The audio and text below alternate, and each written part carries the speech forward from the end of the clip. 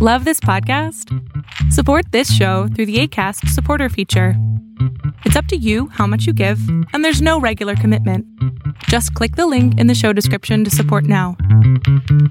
Are you in a crazy-making relationship? Feel anxious, angry, and unsafe? Welcome to Save Your Sanity. Insight, skills, strategies, and inspiration for emerging empowered from toxic relationships and breaking the bonds of emotional abuse. Keep listening. We'll figure a few things out.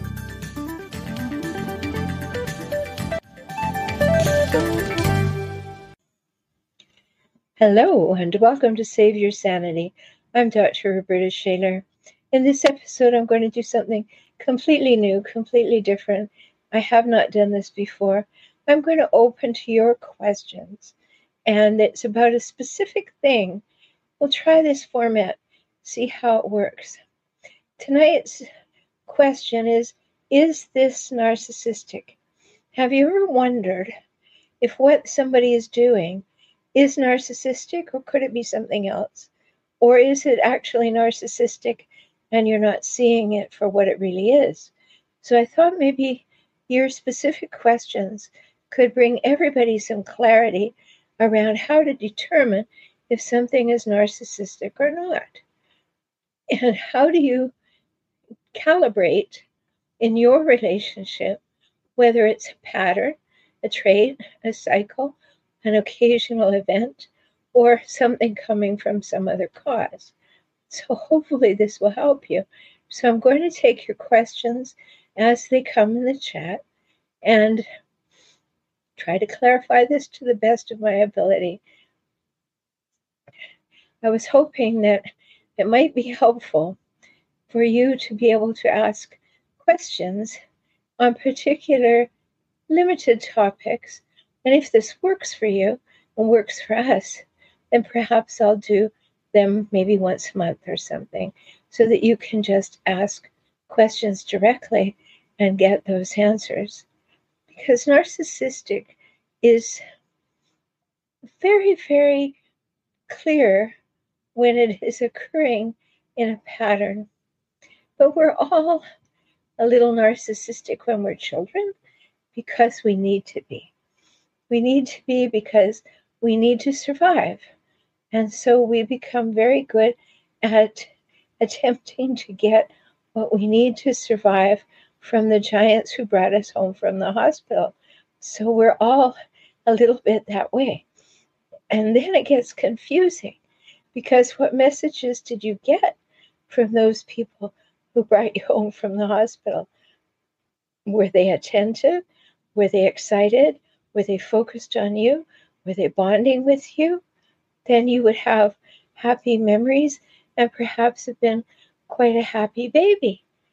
But if you had come home from the hospital with some giants who were maybe unhappy, resentful, ill, dismissive, feeling put upon, or a jealous parent because you as the baby is getting all the attention, things could change. So these are very important questions to have answers to. And we're just going to go through your questions. And after about 20-25 minutes, we'll wrap it up. So here's a question from Marla. How about when a man cuts me off in the middle of my sentence? That happens to me a lot with men. I get so frustrated. It's a great question, Marla, because we can just see that as somebody else being anxious to talk and have a lot to say. Or if you're with a new person, they may want to be impressive. Or we can also understand that when somebody cuts you off in the middle of the sentence, they're not listening. And if they're not listening, they're in their own head thinking about what they want to say or what their needs are or what's happening. So that's a very good question about, is this narcissistic?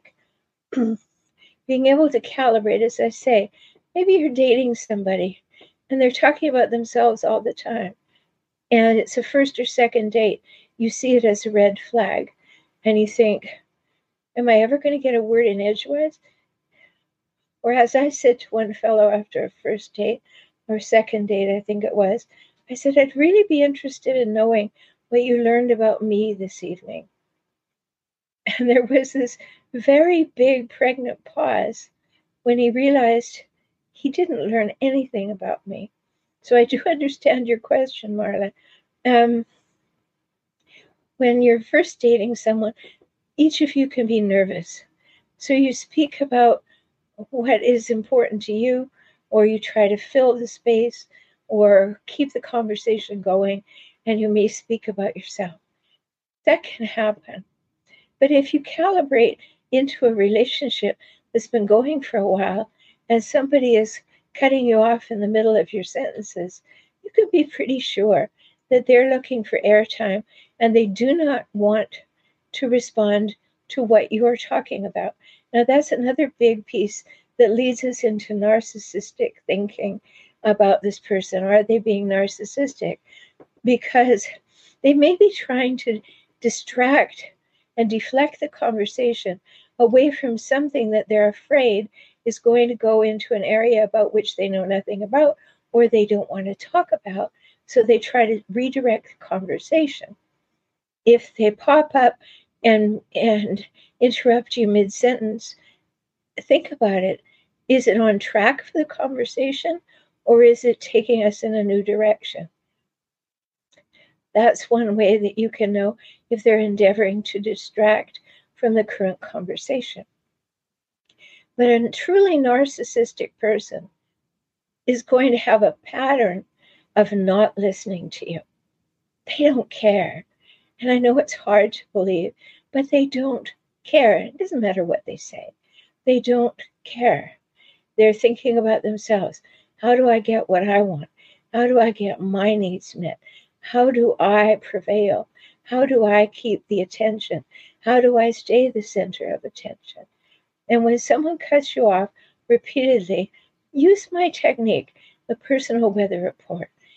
That's the one you can learn all about it at personalweatherreport.com. But that's the one where you know for sure that you have the right to take up space and draw breath on this planet, and therefore you have the right to say what you think, feel, need, want, prefer, or remember, as long as you do not mention another human by name or pronoun. That's the definition of the personal weather report. So in your example, Marla, a guy is cutting you off in mid-sentence. You might say, I hadn't completed my thought. I would like to. Is there any interest in hearing it? And then just fall silent. Now, one thing to know, research supports that when you fall silent in a conversation, particularly if there's any tension or stress in the conversation, the other person, or you, if you're not aware of this, will get uncomfortable with silence and you'll start talking after about 8 seconds. So if you can say something like, I really wasn't finished expressing my thought and I'd like to continue, would that be of interest?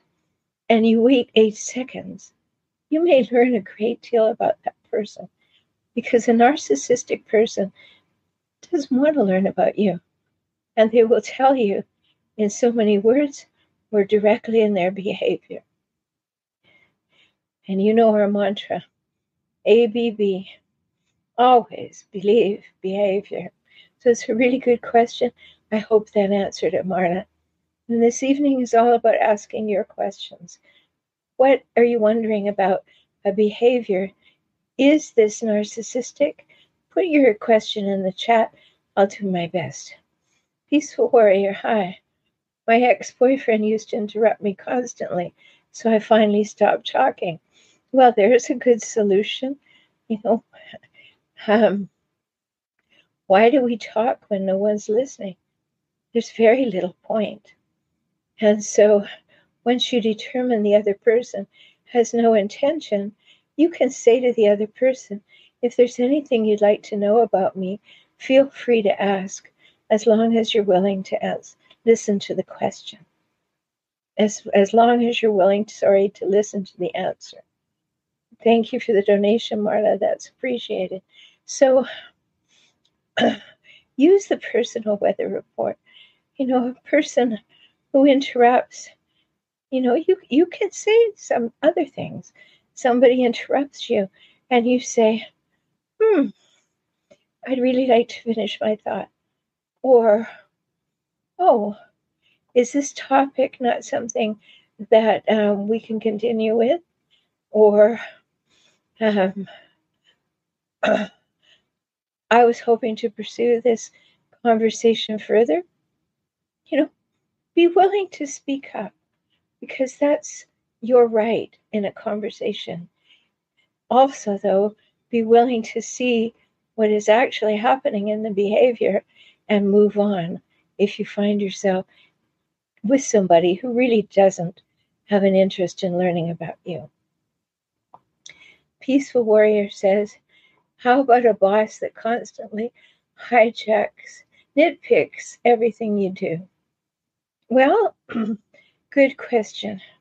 A boss who's nitpicky is usually a boss, A, who wants control, B, who's afraid, C, who is perhaps projecting that they do not have everything under control, so they want to make sure they have you under control. So can it be narcissistic? Yes. Is it usually? I wouldn't say for sure that it is. It depends where it's coming from. If it's my way or the highway, this is my shop and it's going to happen my way, then perhaps, yes, it's narcissistic. But if it's coming from fear, I would suggest that you calibrate it a little more and ask, what is important about these finer details? Do you think they're all important? Do you think there's some order of importance? How would you like me to address these things?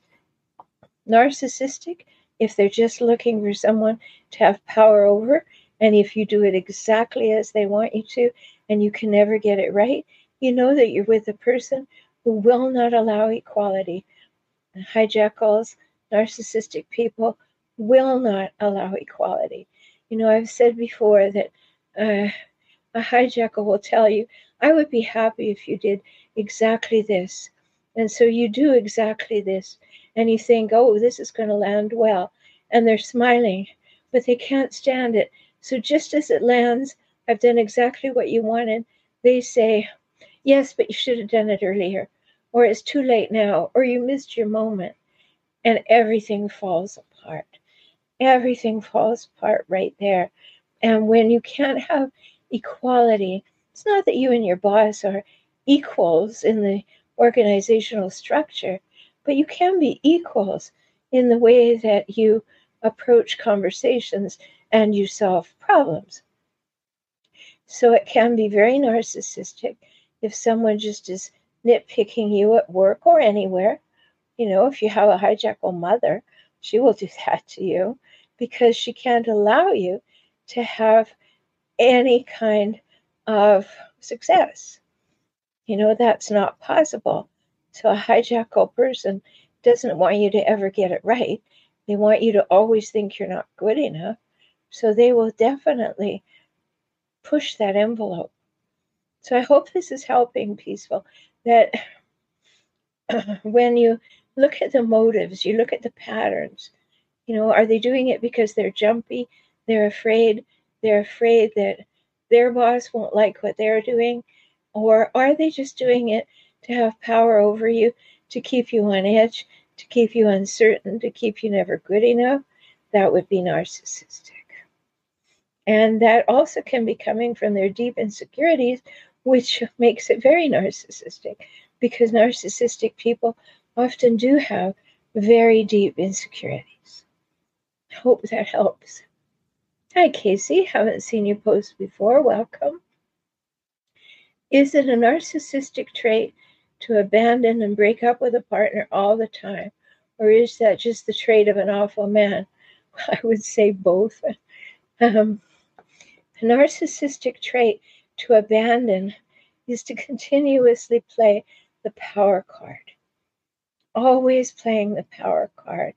It's sort of like the narcissistic or hijackal mother who says, I brought you into this world and I can take you out.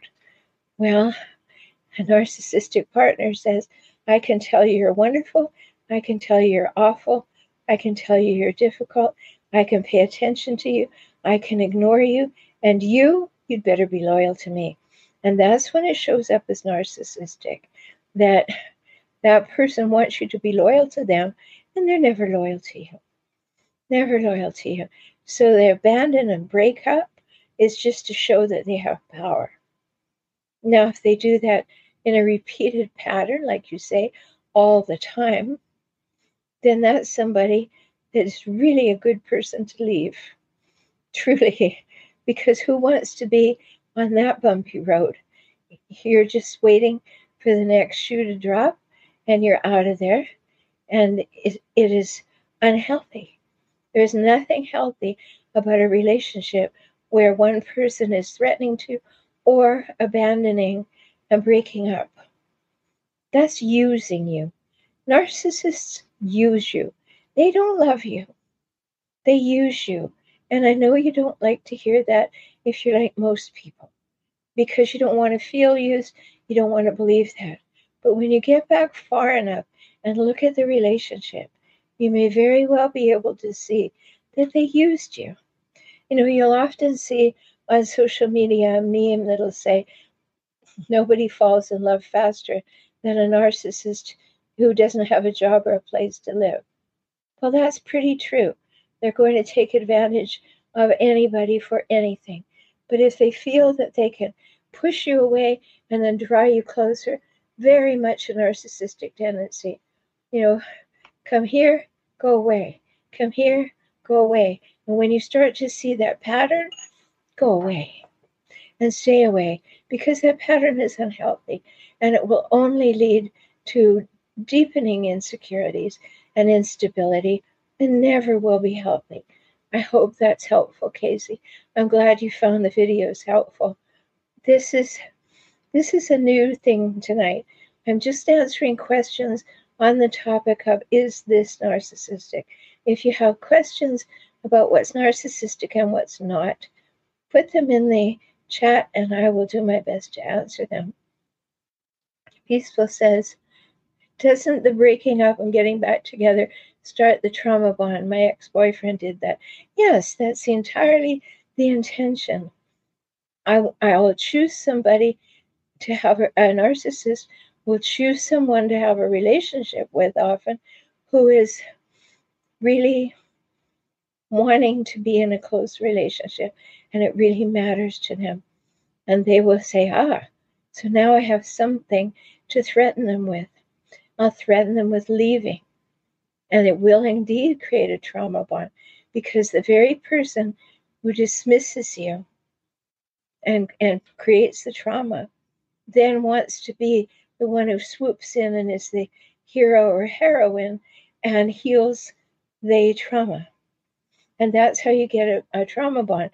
And a hijackal will isolate you and isolate you and isolate you till you're dependent only on them, socially and emotionally. And then they will start to do that. They will push you away so that you only have them to come back to have someone in your life. And that is a very destructive cycle. Very, very destructive. And the trauma bond will be deeper and deeper, because the very person who hurt you is the person who says, oh, I'm sorry you're crying, come here. Or I'm sorry you're hurt. Or I'm sorry you felt left out. And now we have this ugly, ugly scenario where I can hit you and then I can comfort you. And there's no one else, because they have diminished the other people in your life through isolation. And that becomes extremely hard to manage with. I hope that's helpful. Hi. Hunter says, whoops, sorry, I didn't mean to do that. Oh, and I can't not do it. Strange. Okay. An ex of mine was abusive, and he also was an alcoholic. Are they a narcissist addict, or did the abuse or alcohol cause the narcissistic behavior? No, the alcohol and drugs will cause someone to be needy and demanding, and at the same time feeling badly about themselves. But these two things often go together, but they're often apart as well. A person who's alcoholic is abusive to themselves, obviously. And so it's not a surprise when they're abusive to you, because they're already abusive to themselves. And the projection of the loathing they feel for themselves sometimes will come across as loathing for you.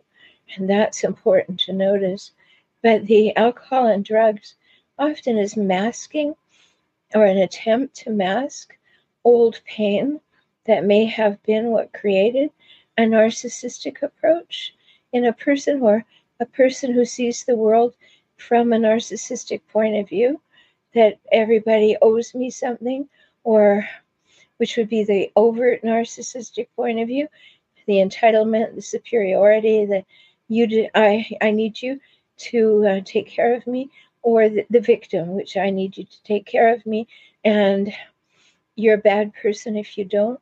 Or they'll play the card of nobody cares about me. Nobody cares if I'm hurting. Nobody cares what I've been through. And that's how they get their attention. So there's a certain degree of narcissism.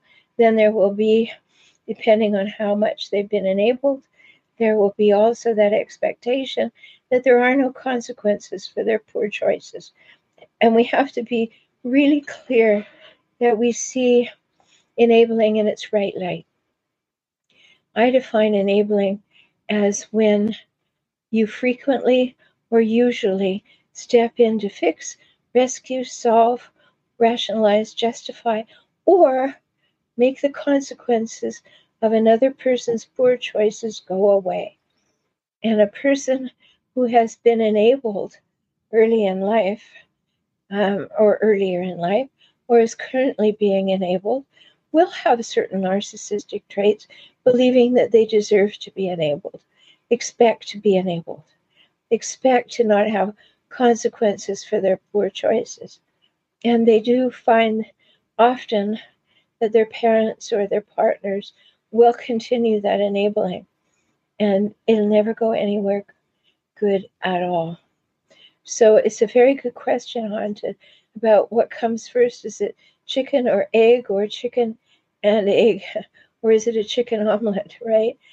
Because you often find narcissism and alcoholism going together, or drugs going together, because hijackals don't like themselves, much as they appear to think they're the gift to the planet. Inside, they don't like themselves very much. It's very difficult. Don't put your compassion hat on. You didn't create it. You can't fix it. But know that for sure. I hope that helps, Hunter. Laura, hi.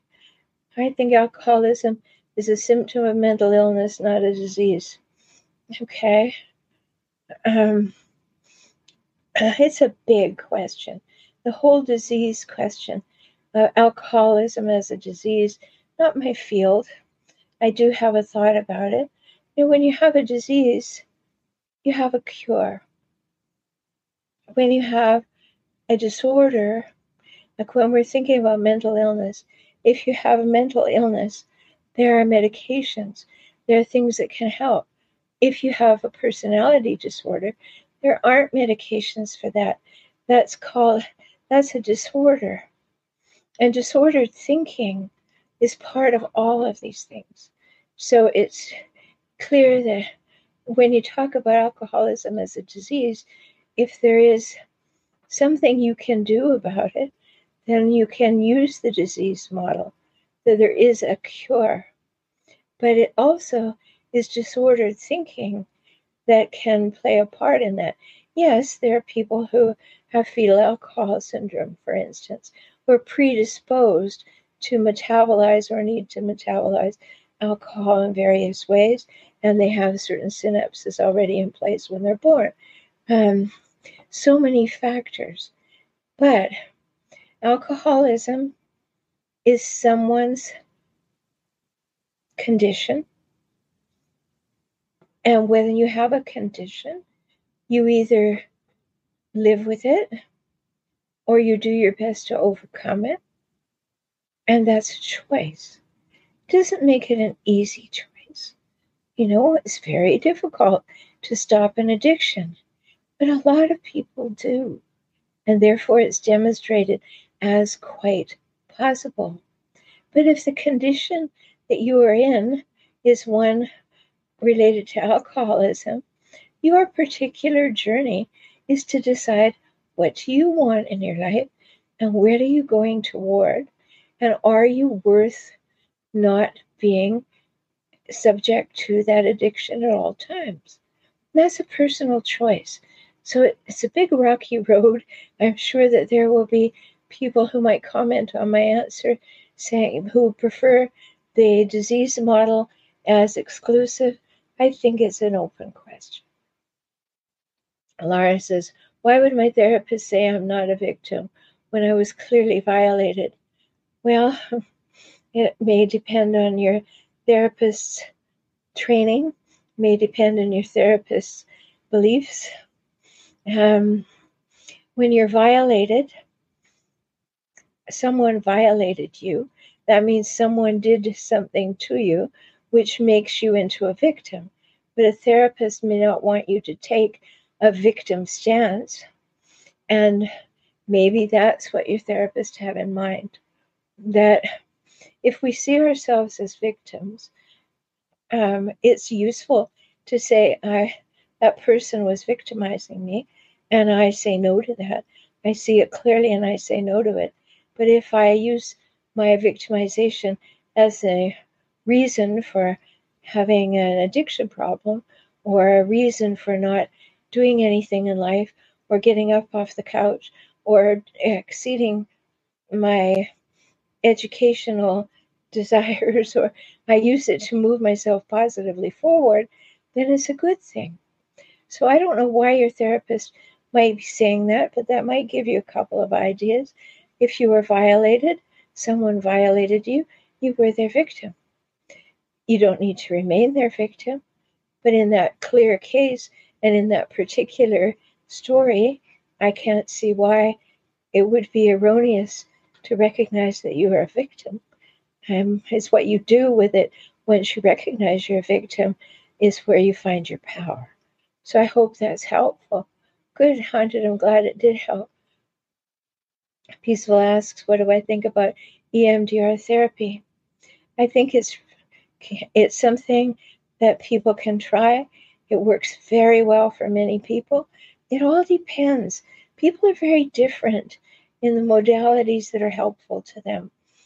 We all know that there's no one-size-fits-all therapeutic approach. And EMDR is very powerful in that you can do it with a therapist. You can do some of it for yourself. It can remind you of new patterns that you've created. It can be helpful in trauma-related situations. For some people, it's not the answer. It doesn't work. But I do believe that if give something a go, if it is of interest to you and you've explored it and you understand how it works and it seems like a good idea for you, give it a go. And I know you can't try everything, otherwise you spend your life savings doing so, but EMDR has worked for many, many people. I don't happen to use it myself because not the way I work, but I've had many clients who have had good results from it and still needed to move on and still do their deep therapeutic work in other modalities. But it is a good place to start, can be a very good place to start. So this episode tonight is very different. I am asking and leaving space for you to ask the question, is this behavior narcissistic? so we can be clear about what's narcissistic and what's not, or what may not be. So if you have a question, put it in. If we go 30 seconds or so without any more questions, we'll consider the conversation finished for tonight. I want to start injecting some different things into the podcast and into the YouTube channel. So I thought this was a good opportunity to do so. And I'm seeing that there aren't any further questions coming up from anybody in the Facebook group or the YouTube audience. So, you're welcome. You're very welcome. Peaceful. I hope you will try it. To be calibrating whether something is narcissistic. Remember that narcissists are patterns. They're things that happen frequently. There are things that define how a person sees the world and sees their role with other people. It's not the occasional things, it's the pattern things. So I hope this has been helpful. And until we meet again, take very good care of yourself, because you're precious and you matter. Talk soon. Thank you for joining me on the Save Your Sanity podcast today. I hope you've had some insights, ideas, and strategies to help you gain clarity and confidence for moving forward toward greater emotional health and safety. You deserve that, and so do your children. If you found value here and would like to support this podcast with $1 or $5 each month, please do so at patreon.com/saveyoursanity. Also, learn more about how to work with me via video conference, join my Emerging Empowered community, subscribe to this podcast, find my books, all by visiting emergingempowered.com. Talk soon.